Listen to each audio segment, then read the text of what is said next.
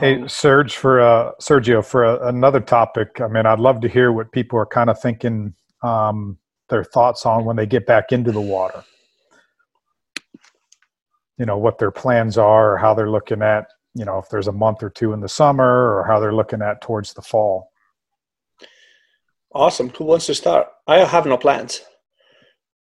I'll jump in and start. Why not? I mean, basically, I'm planning on just starting at square one with my guys again. Focus on technique, rebuild. Try to build back up the base as best as I can, and just I mean, my summer season's base is my plan already for the summer is kind of shot. So, the talk right now in Maryland, we may not even have a short course season. A long course season. Come this summer. So I'm thinking just, for the first couple of weeks, like I said, square one, focus on technique, try to rebuild the base as best as I can, and also just see where my guys are at and just figure out, where I can work with them and how I can help them best to get them back to where they were before we took this hiatus, break, whatever you want to call it.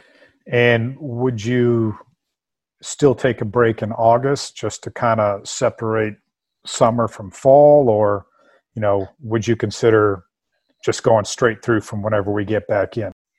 So I've kind of dabbled with both. I've talked with people about it with both, and I think it really depends on the kids. Like with my younger athletes, I'm thinking, still like they're still planning on going to the beach in August. They're still planning on continuing on family vacations.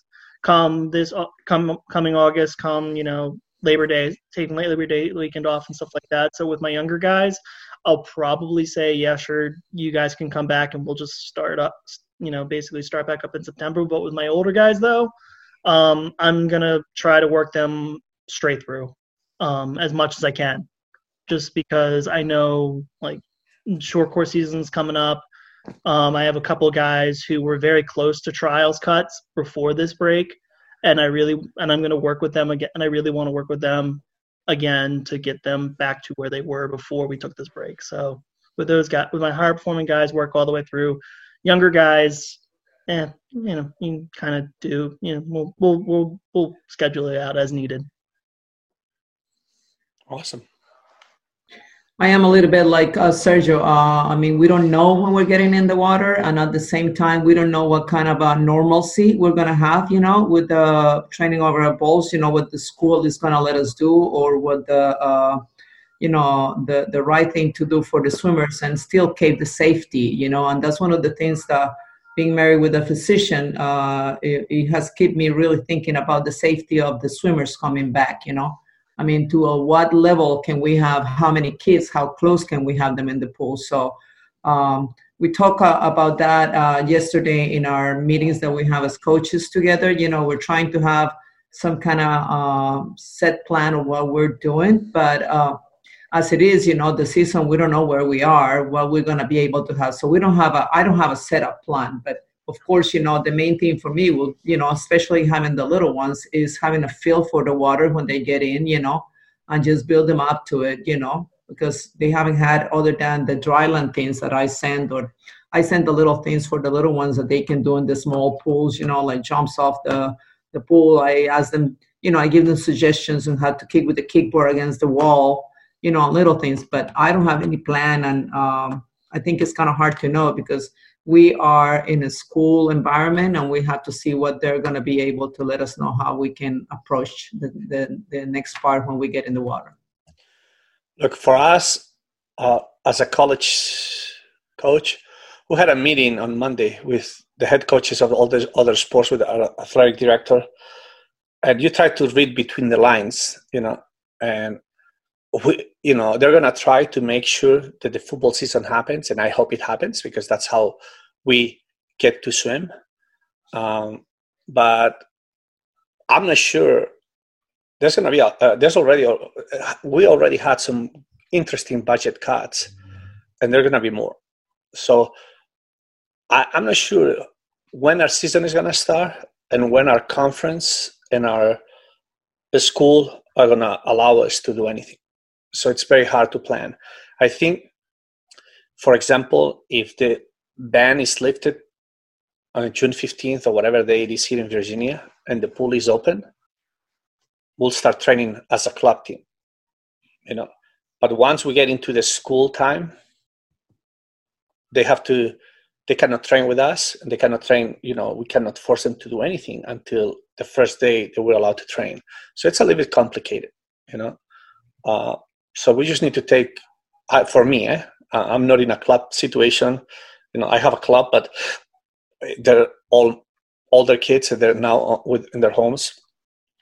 But, I'm not really stressed out because I hope that they don't come back next week and they tell me that we have to cut the coaching staff, or instead of doing 13 dual meets, we can only do 4.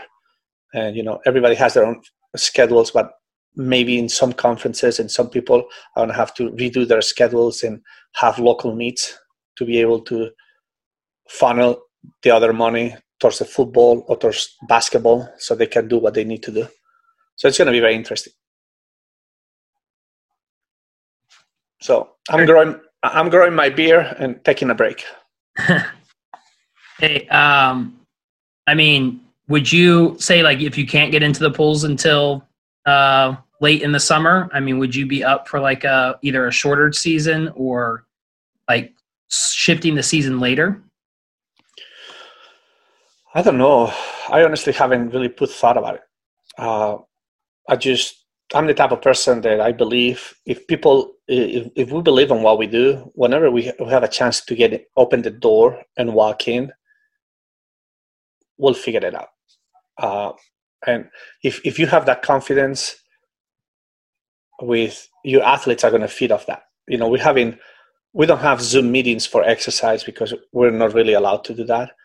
But we're having these Zoom meetings just to talk about movies, to talk about this. The other day on Monday we had a Zoom meeting to elect the captains of the team.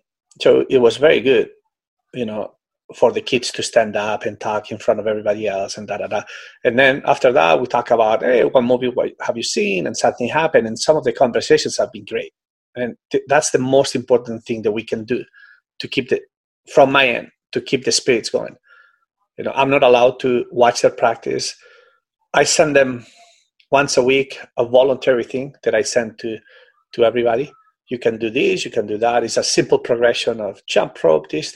But, if they don't do it, I cannot take attendance. I cannot ask them if they've done it, how they feel.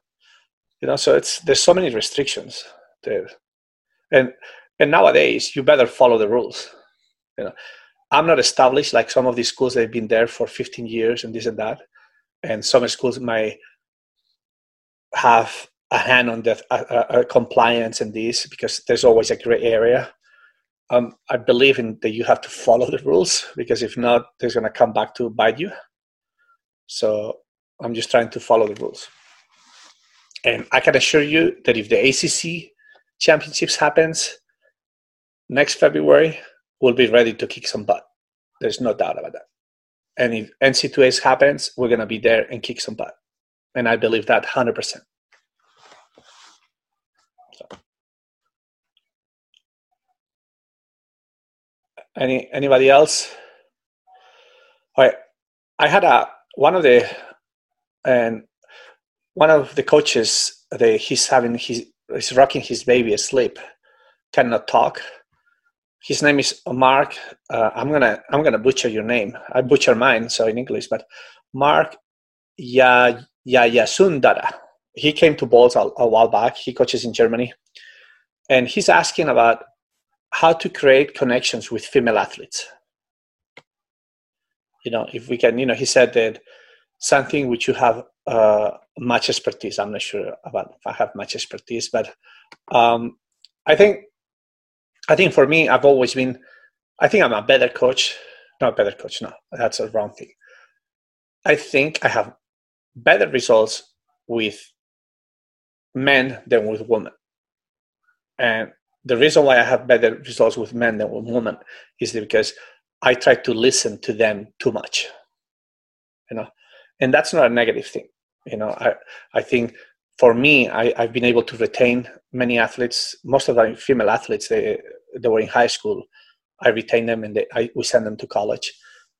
It's because I like to talk with them, with their families, to try to understand their issues and to try to solve them and help them grow as people, And it's very hard nowadays, but it's something that you have to learn how to do. It's not just about fast. And, when they're 13, 14, they're very fast and then they reach a plateau, 15, 16, that many coaches think that they cannot get any faster and you forget about them. And that's the most delicate time of their lives, not just as athletes, but as people, and that's a critical time where you need to sit down with them or you need to observe if they have any issues and maybe talk with her parents or talk with the counselors in the school. For us at Bolts, I could talk with the people in the school and try to figure out which avenue you can help them. And I think if you can go through that plateau, the last 1 or 2 years, they're gonna end up swimming pretty well. Maybe not the NCAA champion that they thought they would be when they were 12 years old, but they'll be able to go to a good school, go to the conference or be part of a team and have a good life and be happy on the moment that they graduate. So, but we have, Alexis, you can talk.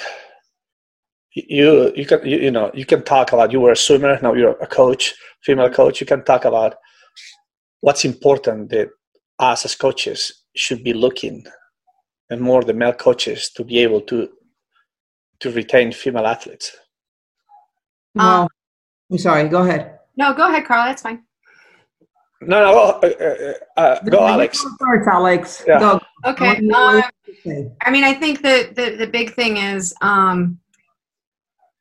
helping them set realistic goals and actually talking to them. A lot of times I think that as athletes, to stay in the sport, you have to realize that, and this is super general, and I hate when people generalize women in the first place, but women are inherently more social, so their drive to be a part of a program is going to be socially driven initially, and then secondarily, they're going to be looking at, am I having performance improvement compared to my friends? They do a lot more comparison to other people, I think, than male athletes do, at least in what I've seen. I've had athletes, top-level male athletes, top-level female athletes, and the really successful female athletes are the ones that are able to recognize that their success is their success and not in relationship to other people. The men like to have success together, and they have a lot more of a collective success that occurs, whereas women, they have to have that individual recognition of their success. As an athlete, personally, the only way that I found success was by finding my own path and having a coach that was willing to sit down with me and come up with a very specific individualized plan. I think Evan would also have some pretty good feedback on that. I talk to him all the time about how successful he is with female swimmers and female athletes, and the things that he does with his program. And it's about finding a really good, strong, positive female leader who doesn't create that antagonistic culture. And so it's like that male culture is really excited about having success together and pushing that success forward. Female culture, you have to have a leader that is inclusive on a social setting in order to have that next step up, I think, is the big piece. And so you do have to spend time on the social sides. And that's how I think, I don't know, Sergio, if you see this, but I know at the college level, one of the things I see a lot of is women alumni don't get as involved after the fact as male alumni do at the college level. And I think I know that my class at Northwestern, we had 13 girls. We were top 5 at NCAAs. You'd think that we would want to come back and participate. And literally there's like 2 of us that show up every year. Whereas the guys' side, they were terrible. The guys were terrible when I was there. They never were over, I think they got 9th in the Big Ten every year. And they all come back all the time and are super engaged and super positive with it because they have that collective idea of success that pushes them forward. Whereas the women, we didn't get along, honestly, across our whole class as well. And so even though we were successful, that didn't drive that community forward. I don't know, Evan, you have anything to add? Sorry, I called you out there. Dang, I shouldn't have messaged you. Dang it. I think the biggest thing that I see in girls and guys is guys are competitive and they love to just get after each other and rib each other and get on each other.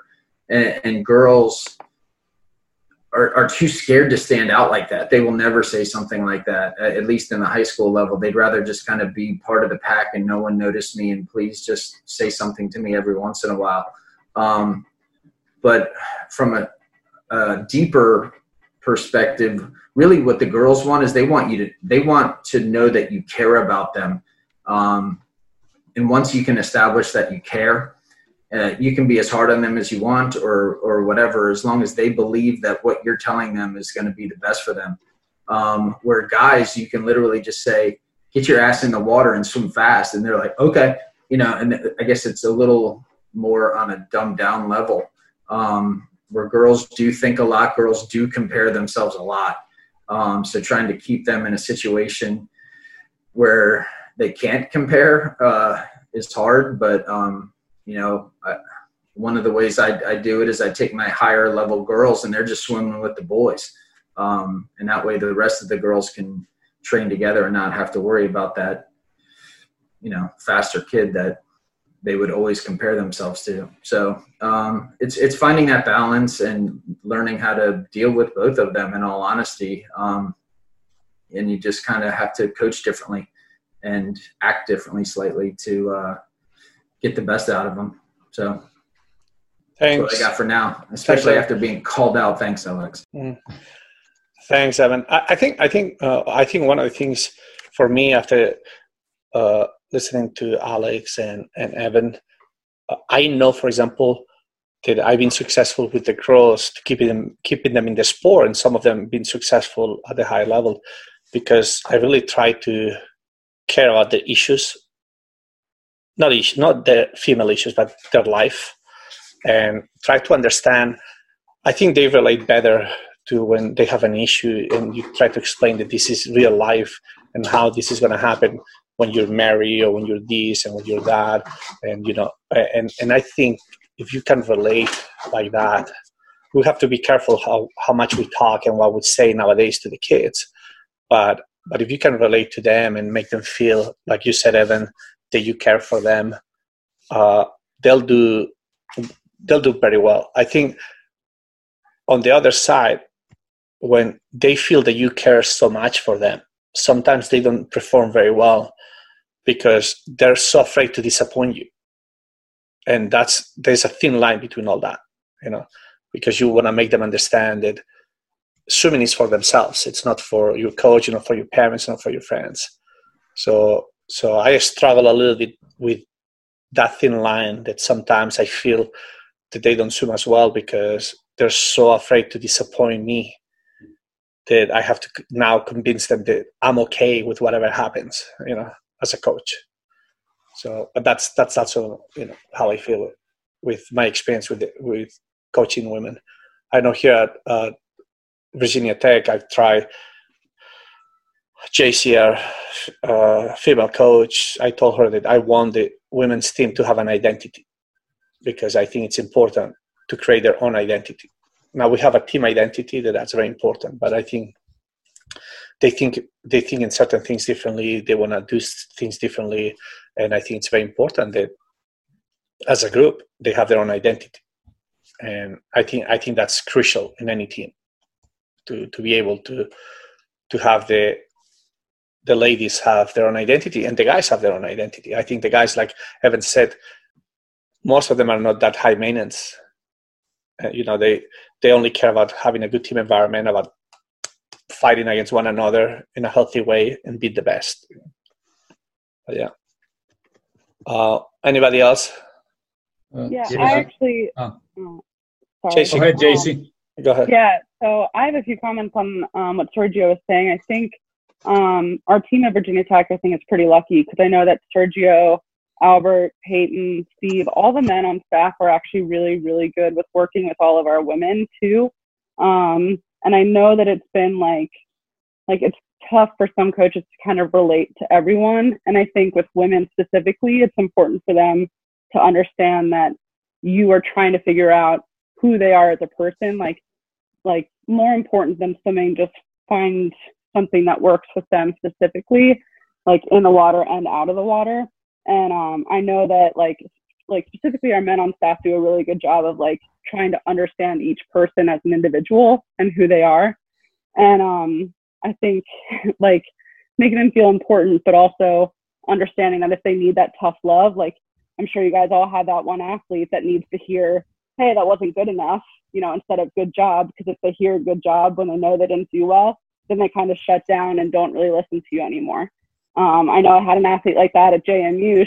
She was from Australia, and if you told her good job, she was done. So you kind of had to like call her out for it, and then she just was completely loyal to you, you know. But I think overall it's just understanding each person as who they are and trying to understand them and get to know them and care for them, you know.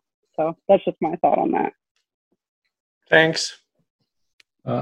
Sergio, I would like just to add something from my perspective as more as an individual, as a coach, because I work more with one-on-one. And I had a lot of lady swimmers, female, and two things I seen. One is that they cry a lot. I never had a swimmer, a man cry in a coaching session. But female swimmers, yes, they have other type of sensitivity. They hold things more for whatever reason. This is one thing I just put it on the table because sometimes I know the team, but I don't know everything that's going on. This is one point that I put on the table. So you guys think about, what's the difference between in your team between male and female? Because in the second point is that I also found, and these are some very good swimmers, that many times the coaches, because most of the coaches are male in the teams, they don't realize that the swimmer is not okay with them. They don't realize that something is not right. That something is not right with the female swimmer. But they may not like things that are going on in the team, but they never communicate that. So I just put it in there because I don't know. I could see, I could go to a team and maybe take the time to understand, but many times I don't have that opportunity. I talk to the coaches, but I cannot share certain things. But I want to put in the table, if you have two teams, male and female, and they swim together, what type of treatment as a male are you doing to the male that maybe females see a huge difference? If the male team is better than the female for whatever reason, I perform better, are you focusing more on them than the female swimmers? So I just put on the table because it's interesting that the coaches things are okay, that the swimmer is having a hard time is because of the swimmer. But they don't realize that it's not because of the swimmer. Many times it's because what's going on with the coach, but the swimmer is not able to communicate that because they don't think their coach is going to understand. Another thing that I'm going to put there on the table is that, and somebody talked about, I think it was Evan, about care. One of the things that I observe also in that is that everybody gets disappointed, but with the females that I work, especially when the coaches, when you say something and you don't follow up, if you don't do what you say you're going to do, that creates issues, especially with females. Males are more tough for whatever reason. I'm not saying that females are not tough. There are some tough swimmers out there. For whatever reason, we need to communicate more with females than males. You need to establish, you can establish the same levels of communication with male and female. And I just want to put that on the table. Whatever it means for you, be aware of when you go to the pool, what type of communication are you having? Because it cannot be the same. Women are going to hide it more for whatever reason, emotional. And it's not wrong, it's not bad, it's just different. But if you use that and you channel in a certain way, they're going to become stronger. Because they're very tough. Women are very tough. And you need to be able to give them that care and make them feel that they really value what they do. And, listen to them, give them something that they want, that you feel is reasonable, and they will perform. So I just wanted to put that on the table based on my experience. That's it. Thank you.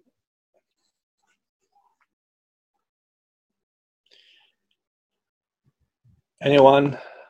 Yeah, going back to something you had said, Sergio, about giving the girls an identity. I think, when we started separating the practices in dry land a couple days a week, where the guys swam on one side, the girls swam on the other side, I think we noticed a difference, because as a coach, you were able to kind of understand the collective atmosphere of that group in front of you, and you could adapt and coach to their needs a little bit better. And even after you left, we still continued that at Bowls, where, a couple days a week, the dry land was separate. The, 2 or 3 days in the pool, boys and girls swam separately. That way they, the girls could bond and do their own things, and the boys could bond and do their own things, and just kind of focus on what they needed to do within their collective group. I think with age group athletes is more important than with college athletes, because when you have, like for us, we had kids from 14 to 18 years old. Well, you get a 14-year-old girl that is things like a 12-year-old, that we had many of those. We have boys like that, but then you have a problem, because they might be very fast kids, and then they're next to a lane with fast male swimmers that they're 17 or 18. And some of those boys at that age, they have no filter. They just push them down. They're afraid that if these girls are chasing them and beating them, they're going to do anything possible so they don't look bad. And I think, that some of those girls, sometimes they don't really have a breakthrough until they're 15 or 16, because they're afraid to. And when we did that at Bowls, I like John said, not that you have to coach differently, but you can understand them, and you can watch the dynamics. And that 14-year-old girl that before was next to some 70-year-old boys, now she feels no pressure, So I think that's very important. And with college, we try to do it too. So it works, because everybody, the guys and the girls, like to have their own identity sometimes. Thanks, John. The other thing that we noticed too was, because we had that group of guys that were pretty fast and dominant at that point, is you had a lot of the girls that were going 4th, 5th, and 6th in the lane and weren't paying attention to the interval. You didn't really see how fast or what they were doing. All of a sudden, when we separated, it was like, oh, wow, that girl can actually swim. And, oh, that one can actually swim. And, people and some of the other girls were realizing that, oh, our girls' team's actually a lot better, because now I can see that girl that was going 5th or 6th is now pushing me. I thought that was another benefit that we saw as well when we split. Awesome.